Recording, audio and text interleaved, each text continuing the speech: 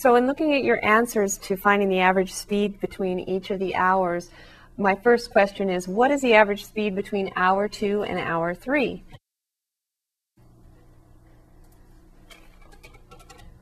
Did you get a strange answer? Did you get 0? If you notice, you're at 100 miles at hour 2 and then 100 miles at hour 3. If you find the difference between these two, you get 0. And so that doesn't make a lot of sense, does it? Because between 2 and 3, you can see that you were traveling.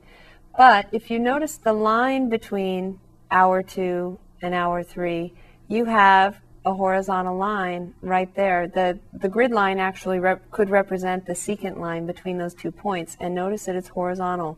And what's the slope of a horizontal line? The slope is 0.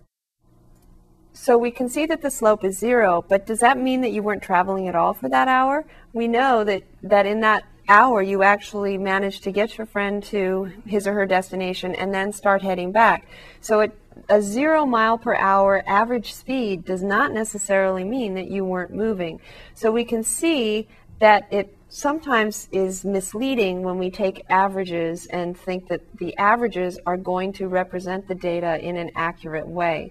It's very important when you use averages to make sure that you're aware of the space that you're taking the average over. If you take averages of really large chunks in terms of like a whole hour of time, and that time represents a spot where you were turning around and coming back, that can really mislead you. And especially it can mislead you because we have to consider the direction that we're traveling in. So we need to look back at this chart for a second and look at why the direction matters so much. All right, so the reason why direction makes such a difference on our average rate of change between hour 2 and hour 3 is because from hour 2 to hour 2.5, we're moving away from our original starting point still. You notice from our original starting point until 2.5 hours later, the distance between the origin and where we are at any given point on the graph is increasing. It's getting larger. We're getting further away from where we started. And you can even see that that corresponds to a positive slope between any 2 points on the curve on that interval, between 0 and 1/2, between 1/2 and 1. All of the lines between any 2 points on the graph have positive slopes. But then after 2.5 hours, we return back home. And so then if we're returning back to our original starting point, the distance between our original starting point and wherever we are on the graph is decreasing. It's getting smaller. And we're going to talk about this later on. But I would just like you to see the relationship between when the graph goes down here, we're not really talking about falling. We haven't like gone up into the air and started falling back down. We're talking about our distance between where we are and where we started. And because we're returning, the distance between where we are and where we started is getting smaller. And so then if you look at the slope between any 2 points on the graph, you'll see that if you draw a line between any 2 points, the line between them will have a negative slope. The line between them will be falling from left to right, just like the graph is falling from left to right. So direction plays a role when we get the average speed if we pay attention to the order. If we always take, looking here, if we always take the later time minus the earlier time, then you'll notice something between hour 3 and hour 4. Did you get something negative here? If you took the 44.444 minus the 100, you would get a negative 55.556. And negative doesn't make any sense with speed, does it? We don't say, oh, he was traveling at a negative 80 miles per hour, so we got a ticket. It doesn't make sense when we talk about speed. However, if you pay attention to the ordering and you always take the later point minus the earlier point, then the order is going to affect the sign. And therefore, we need a name for this, and we call it velocity. Velocity is speed with a direction. So if the velocity is negative 55.556, that means that you were traveling on average 55.556 miles per hour in the direction back toward where you started. And so I could be even more specific and say this is average velocity, because I used 2 points to get it. I took 44.444 minus 100, and then I divided by 4 minus 3. 4 minus 3 is just 1, so in essence I didn't have to divide it all. So did you get this, negative 55.556? If you did, great job. If you didn't, just make sure that you see where it came from.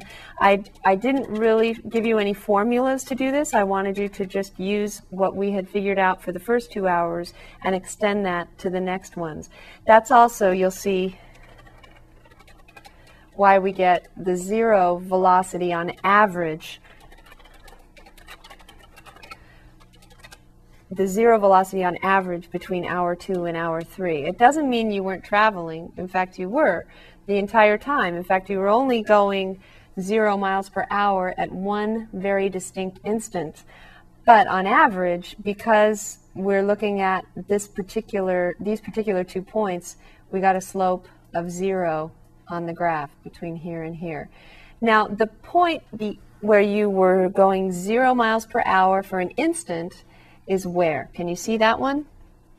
I mentioned it just a moment ago that there was one point for just an instant that you weren't traveling with any speed. You were going 0 miles per hour. That instant is right here at the destination when you're dropping off your friend. Obviously, you're not going to push your friend out of the car and keep moving. So there was a point when you stopped. Also, if you had to change direction, in between changing direction is always a point where you have to stop completely. So even if it's a minuscule moment, it's still there. So this would be represented by where you have 0 velocity, 0 speed at one instant. And we're going to talk about the instant velocity. We call it instantaneous velocity versus the average velocity. But first, let's go back to this negative stuff. We have negative velocities all the way on the second half of the graph, because if we take any 2 points on the curve and find the slope between them, that represents our average rate of change.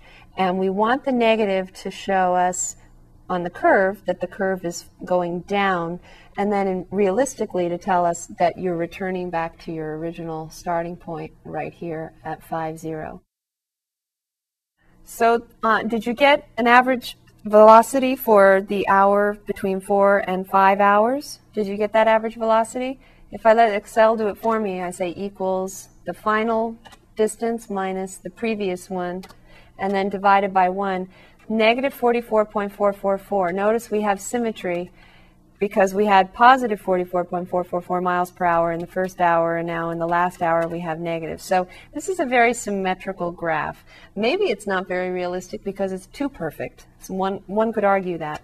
But definitely we can see a negative slope because we had to take the 0 first minus the 44.444.